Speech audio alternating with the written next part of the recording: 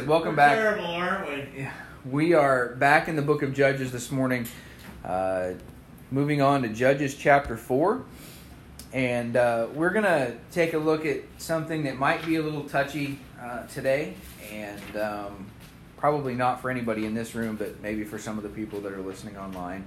But, you know, I'm often, not often, but I hear from other people that are often asked, you know, why does God allow bad things to happen to good people? And or why are people allowed to be in situations? And first we have to understand that there are no good people.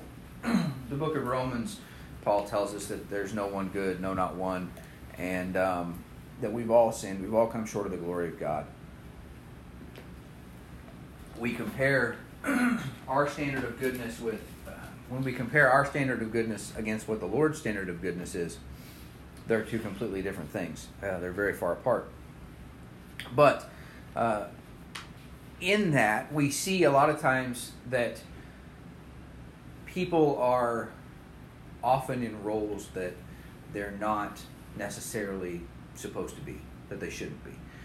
We've all worked with people that are in areas of leadership that have no capacity for leadership. We've all had things like that. We all know that that story of, you know, the mother that is raising her kids by herself and working 2 or 3 jobs, and the kids are at home trying to take care of themselves, and kids that have had to grow up, and how that's not the way it should be. We understand that that's not the way it should be. That there should be 2 parents in the household, and each parent has their role that they should be fulfilling. But here in the book of Judges, we're going to see somebody that's been put in a role that shouldn't necessarily be there, but they're put there out of necessity. So Judges chapter 4 and verse number 1. Judges chapter 4 and verse number 1 says, "And the children of Israel again did evil in the sight of the Lord, when Ehud was dead. And the Lord sold them into the hand of Jabin, king of Canaan, that reigned in Hazor, the captain of whose host was Sisera, which dwelt in Harosheth of the Gentiles. And the children of Israel cried unto the Lord, for he had 900 chariots of iron, and 20 years he mightily oppressed the children of Israel. And Deborah, a prophetess, the wife of Lapidoth, she judged Israel at that time. And she dwelt under the palm tree of Deborah, between Ramah and Bethel, in Mount Ephraim. And the children of Israel came up to her for judgment, and she sent and called Barak the son of Abinoam out of Kadesh Naphtali, and said unto him, Hath not the Lord God of Israel commanded, saying, Go and draw toward Mount Tabor, and take with thee 10,000 men of the children of Naphtali and of the children of Zebulun, and I will draw unto thee to the river Kishon Sisera, the captain of Jabin's army, with his chariots and his multitude, and I will deliver him into thine hand. And Barak said unto her, If thou wilt go with me, then I will go. But if thou wilt not go with me, then I will not go." Let's pray. Father God, we love you. We thank you for this glorious day, Lord. We thank you for this truth.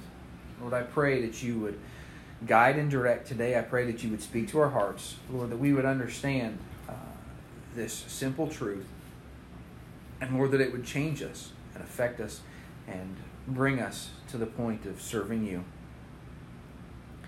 of being completely sold out. So God, please guide and direct. We love you and we thank you. It's in Jesus' name we pray. Amen. Now again, we're going to see this over and over again, and I'm sure I'm going to say this many times, but Israel is just completely foolish. Israel has turned away again after Ehud and Shamgar. You know, last week we talked about Shamgar, and we saw a man who was willing to stand up, and he slayed 600 Philistines with an ox goad. And really, that's all we know about Shamgar. But he was chosen. He was led by God. He was equipped by God, and he was strengthened by God. But the most important part of the story is that he was willing to stand and fight when he was called on to fight. That's not the case today. Here Israel again has turned away and gone back and is serving idols and doing evil in the sight of the Lord. Turn with me for a second to Proverbs 26. Try not to be too disgusting with this, but Proverbs 26. Proverbs 26 and verse number 11.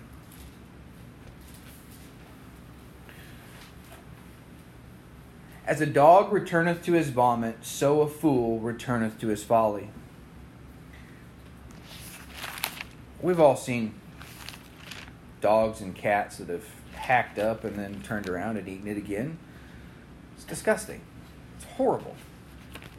But that is what God sees when a foolish man who's been delivered from his foolishness returns and does it again. That's what he's seeing over and over again with Israel.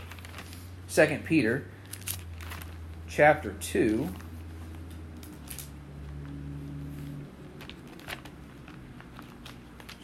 Peter chapter 2 and verse number 19.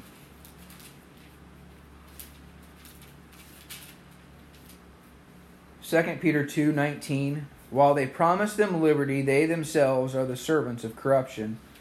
For of whom a man is overcome, of the same is he brought into bondage. For if after they have escaped the pollutions of the world, through the knowledge of the Lord and Savior Jesus Christ, they are again entangled therein and overcome, the latter end is worse with them than the beginning. For it had been better for them not to have known the way of righteousness than after they have known it to return from the holy commandment delivered unto them. But it is happened unto them according to the true proverb, the dog is turned to his vomit again, and the sow that was washed to her wallowing in the mire. We often live this life. Our life is this cycle that we see in Israel. We love the Lord, we serve the Lord, and then things go great, and we begin to, our love and our service begins to wane. We see this in our marriage. We are courting, as you're dating and trying to get to know somebody.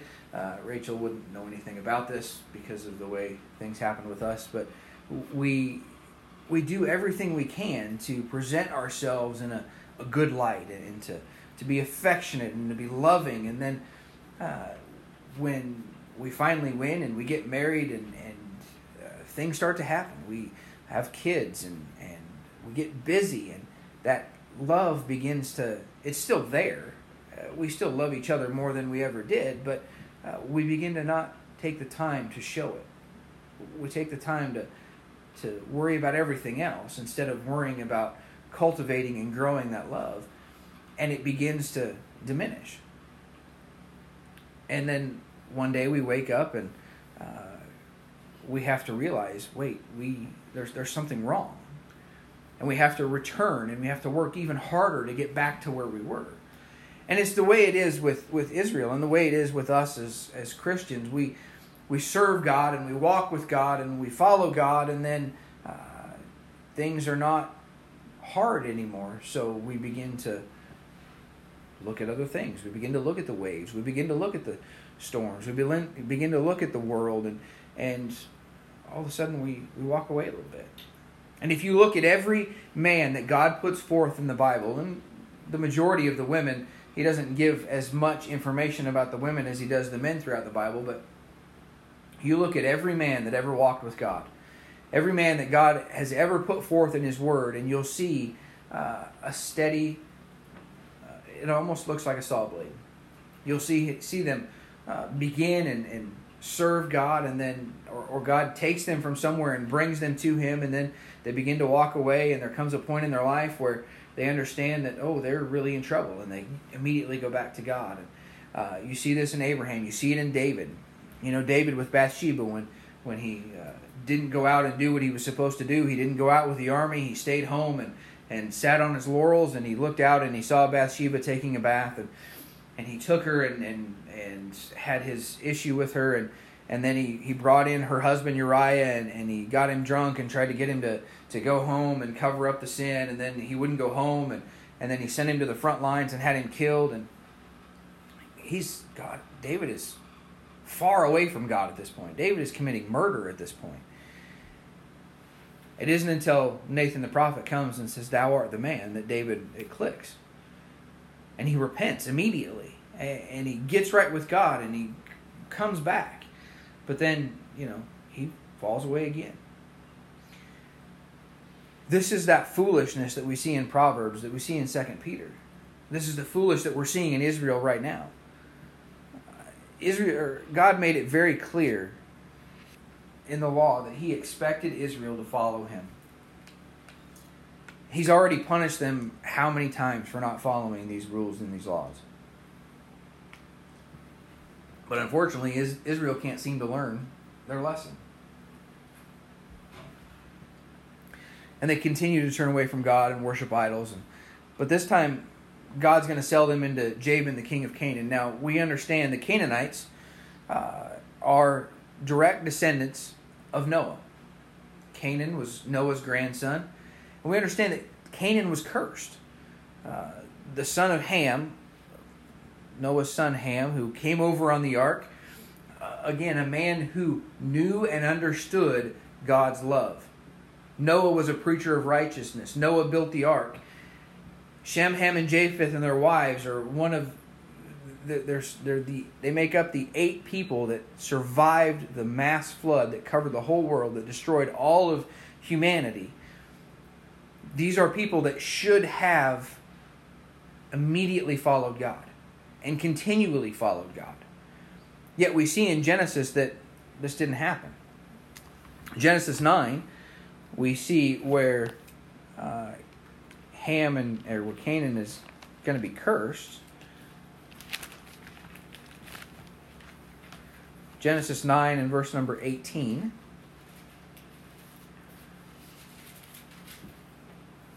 The Bible says, "And the sons of Noah that went forth of the ark were Shem and Ham and Japheth. And Ham is the father of Canaan. These are the 3 sons of Noah, and of them was the whole earth overspread." Verse number 20. "And Noah began to be an husbandman, and he planted a vineyard. And he drank of the wine and was drunken, and he was uncovered within his tent." Now, just a side note, this is the first time that drunken is used in the Bible. This is not a good thing. And for those Christians out there that believe that they can drink and still serve the Lord, it's very clear here that being drunk is not acceptable in God's eyes. "But Noah was drunken, and he was uncovered within his tent. And Ham, the father of Canaan, saw the nakedness of his father, and told his 2 brethren without. And Shem and Japheth took a garment, and laid it upon both their shoulders, and went backward, and covered the nakedness of their father. And their faces were backwards, and they saw not their father's nakedness. And Noah awoke from his wine, and knew what his younger son had done unto him. And he said, Cursed be Canaan, a servant of servants shall he be unto his brethren. And he said, Blessed be the Lord of Shem, and the Lord God of Shem, and Canaan shall be his servant. God shall enlarge Japheth, and he shall dwell in the tents of Shem, and Canaan shall be his servant. And Noah lived after the flood 350 years, and all the days of Noah were 950 years, and he died." Now there's a couple of things back to Noah and his drunkenness. We understand that God didn't have respect on Noah after this, because Noah lived another 350 years after the flood, and nothing is known of that time. Nothing. For a man that God said was going to be perfect in his generations, you hear nothing after the flood, because Noah made a mistake and he got drunk and he didn't walk with God after that. And we have to understand in this story that Ham is not faultless in all of this. Ham should have taken care of the situation himself. He'd already seen his father's nakedness. He should have just went in and covered his father up. But instead he went out and told his brethren. And he made it known where it shouldn't have been made known. We talked a little bit last week about that being a talebearer, being a gossip. This is an example of that. And because of all of this, because of Noah's reaction, because of Noah's drunkenness and Ham's reaction, and then Noah's reaction when he wakes up, an entire generation and all the generations to follow are cursed. Anyone that came from Canaan is cursed. They're going to be a servant to everybody else. Noah prophesied that Canaan would be a servant to his brethren, and the Canaanites were to be servants of the descendants of Shem, which is where Abraham, or Abram, comes from. And now it's the other way around. Because Abraham's descendants have failed to do what they're doing, now they're being overrun by Canaan. And God is allowing Canaan to come in and teach Israel. For 20 years, Sisera, the captain of the host of Canaan, is dealing with Israel. He had 900 chariots. Now, we saw back in Judges chapter 1 that Judah couldn't drive out the inhabitants of the valley because they had chariots of iron. It's not because they were a stronger army. It's because Judah didn't have enough faith. And I think we looked at that when we were back there. But a superior army with a superior equipment is not a problem for the Lord. We saw this just a little bit ago just last week with Shamgar. Shamgar had an ox goad. He had a pointed stick. And he killed 600 Philistines and delivered Israel. Now, I'm pretty sure the Philistines had a superior force and superior equipment. I'm sure they weren't just fighting with sticks. We're going to see, and we all know the story, we tell it or show it every other Sunday down at the park, David and Goliath. Goliath, again, a Philistine, a giant of a man who was 9.5 feet tall when you take the average length of a cubit. A man who had been a warrior from his youth. And David took him down with a sling and a stone. David, a young man, a teenager. A man who was barely old enough to take care of his father's sheep. Who was not old enough to be in the army. But God was there. We'll see it here in just a couple of chapters with Gideon. Gideon and his 300 men are gonna drive out the Midianites. They don't even have to lift a sword. God's going to turn Midian to fight against themselves.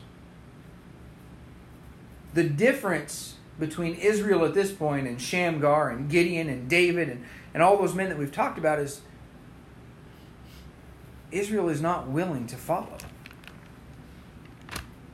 Israel instead is willingly choosing to follow idols. And that's where Deborah comes in. Now, Deborah was a prophetess. This is a case of being the exception rather than the rule. In our lives, there's the general rule. There's the rule of law. There's the general guidelines of how things should be done. And then there's exceptions. Now, the exceptions don't almost never work the way it should work. We talked about it a little bit just a minute ago, but God's plan for the world was for a husband and a wife to marry and come together and create a family and have children. And for that husband and that wife to raise those children in the nurture and admonition of the Lord, teaching them about God, teaching them to serve God, helping them to follow God, and for those children to grow and continue the cycle. That was God's plan. But because during the time of Moses, the Israelites weren't happy with what they had, they asked for Moses to be able to give them papers of divorce. So now, instead of it being one husband and one wife for God's family, it becomes, well, I can throw away my wife whenever I want and start over if I don't like it, if it gets hard. the old commercials for, was it Staples? With the easy button?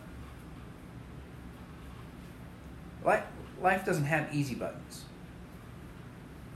Life isn't always easy. Life gets hard.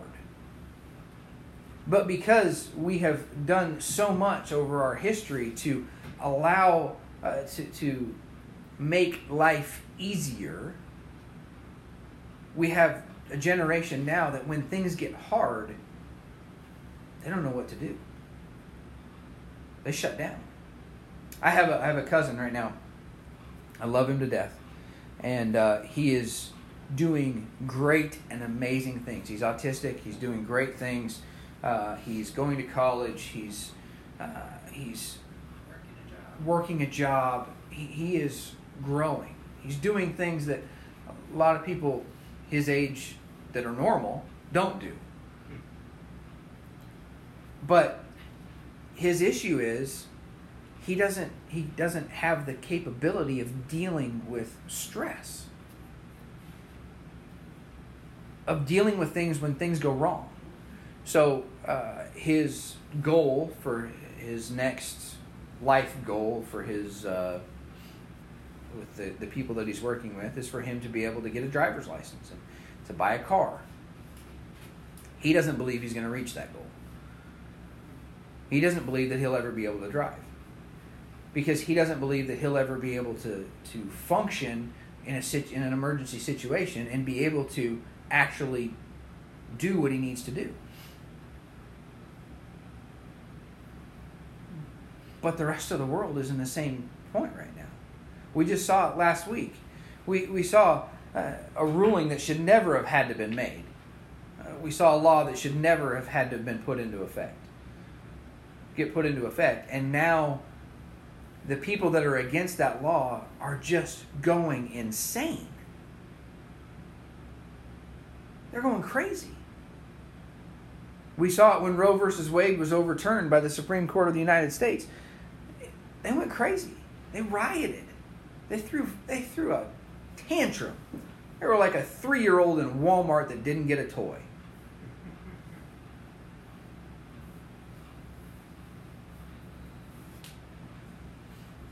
Here, God is going to raise up Deborah the prophetess.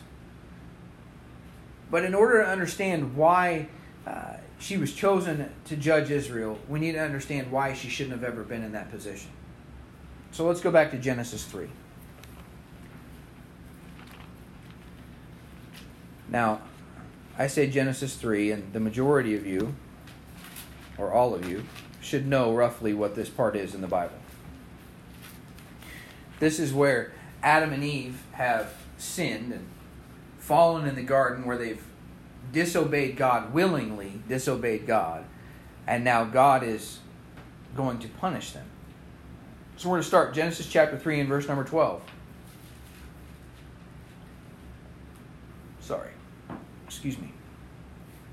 Verse number 12. And the man said, "The woman whom thou gavest to be with me, she gave me of the tree, and I did eat.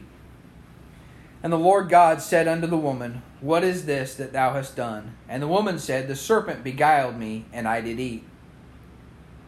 And the Lord God said unto the serpent, Because thou hast done this, thou art cursed above all cattle, and above every beast of the field. Upon thy belly shalt thou go, and dust shalt thou eat all the days of thy life. And I will put enmity between thee and the woman, and between thy seed and her seed. It shall bruise thy head, and thou shalt bruise his heel." Verse number 16, "And unto the woman he said, I will greatly multiply thy sorrow and thy conception. In sorrow thou shalt bring forth children, and thy desire shall be to thy husband, and he shall rule over thee." You see, Adam and Eve were created to stand next to each other. They were created to walk equally through this world. And it's no different today for a husband and a wife. God's plan, when he created Adam, and then he took Adam's rib and created Eve and put them together, God's plan was for them to walk side by side. They each had their own roles, but they were equal. And that's still God's plan today. But because of this sin, honestly, because Adam didn't do his job. Because Adam didn't fulfill his role. He didn't properly teach his wife. He wasn't there next to her, protecting her, guiding her, directing her, when Satan came along and beguiled her. We have discipline taking place. But I want you to notice verse number 12. Now, I skipped the part about them hiding and covering themselves with fig leaves. But in verse number 11, God speaking to them says, "Who told thee that thou wast naked? Hast thou eaten of the tree whereof I commanded thee that thou shouldest not eat?" And Adam immediately says, "The woman that thou gavest to be with me, she gave me of the tree, and I did eat." Now, he told the truth. Eve gave him the fruit, and Adam ate. But in this context, he's blaming the woman.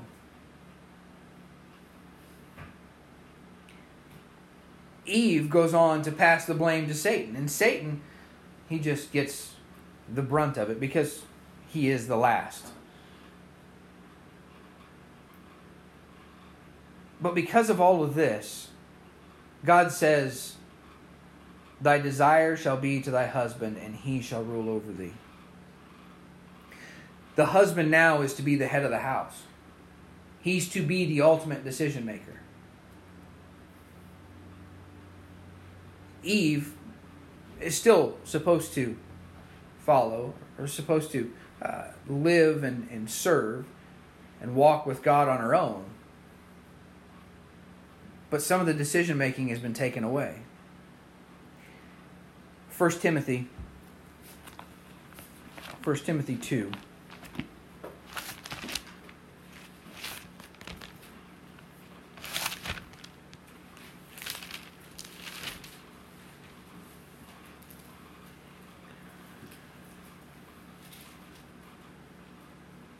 First Timothy 2 and verse number 14.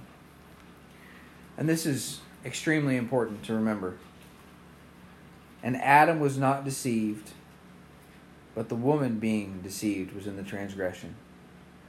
Adam willingly ate of the fruit. He willingly disobeyed God. Now, Israel doesn't have the New Testament, but they have the writings of Moses. They have Genesis. They have the understanding of the roles that men and women should play in their society. And they're not following those roles.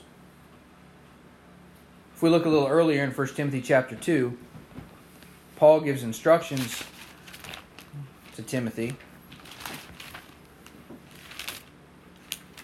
This is where I might step on a few toes in the online world. 1 Timothy chapter 2. We'll just start in verse number 1. "I exhort, therefore, that first of all supplications, prayers, intercessions, and giving of thanks be made for all men, for kings, and for all that are in authority, that we may lead a quiet and peaceable life in all godliness and honesty. For this is good and acceptable in the sight of God our Savior, who will have all men to be saved and to come unto the knowledge of the truth. For there is one God and one mediator between God and men, the man Christ Jesus, who gave himself a ransom for all, to be testified in due time. Whereunto I am ordained a preacher and an apostle. I speak the truth in Christ, and lie not, a teacher of the Gentiles in faith and verity. I will therefore that men pray everywhere, lifting up holy hands without wrath and doubting. In like manner also the women adorn themselves in modest apparel, with shamefacedness and sobriety, not with broidered hair, or gold, or pearls, or costly array, but which becometh women professing godliness, with good works. Let the woman learn in silence with all subjection. But I suffer not a woman to teach, nor to usurp authority over the man, but to be in silence. For Adam was first formed, then Eve. And Adam was not deceived, but the woman being deceived was in the transgression.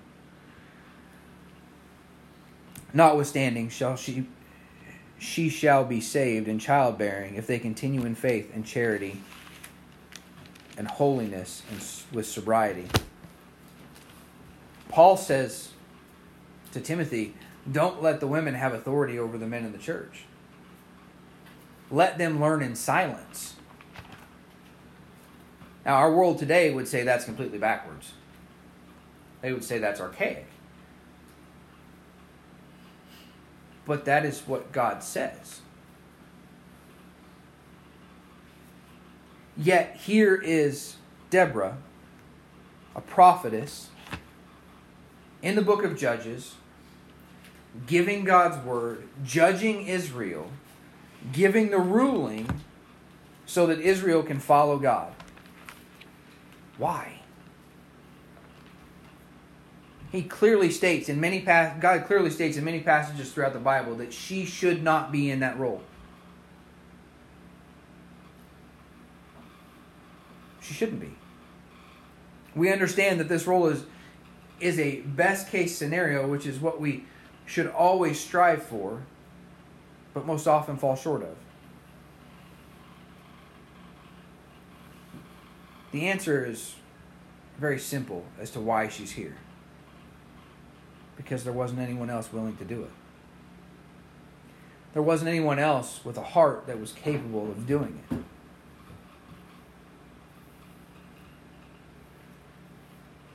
As far back as the garden, God's men have been failing to perform their roles. So God's women have had to step up and fill the gap. Again, if Adam had been there protecting, caring for, and properly teaching his wife, she would never have had to make the decision she did with the fruit.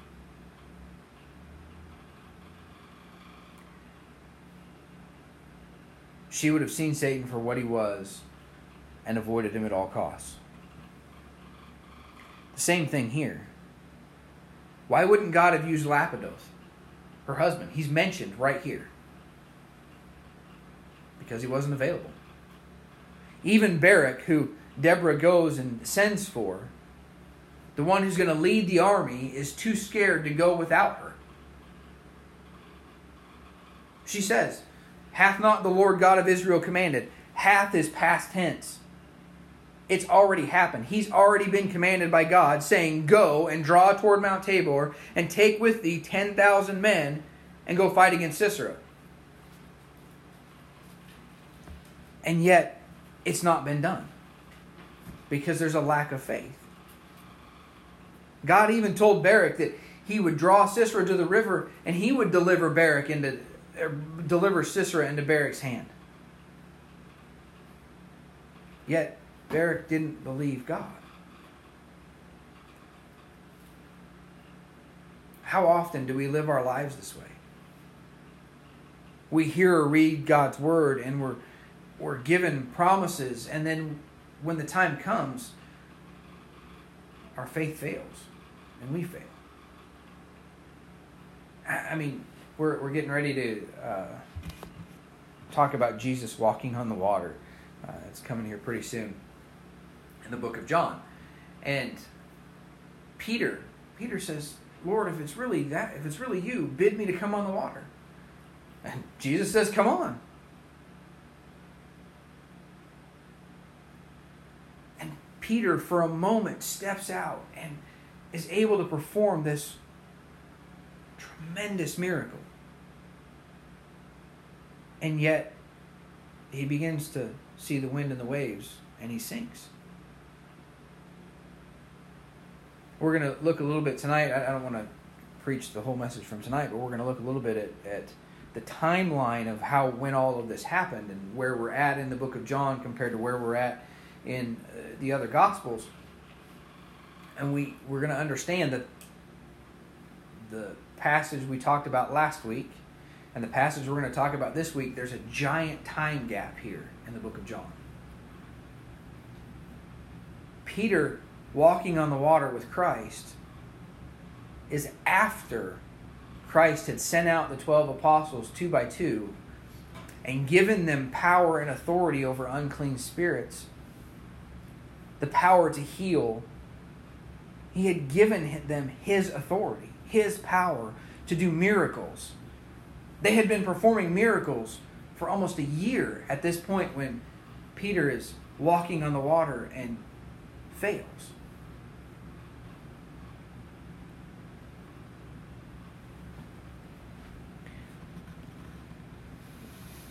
I have lived my life, the first half of it, away from God, not knowing or caring if there was a God.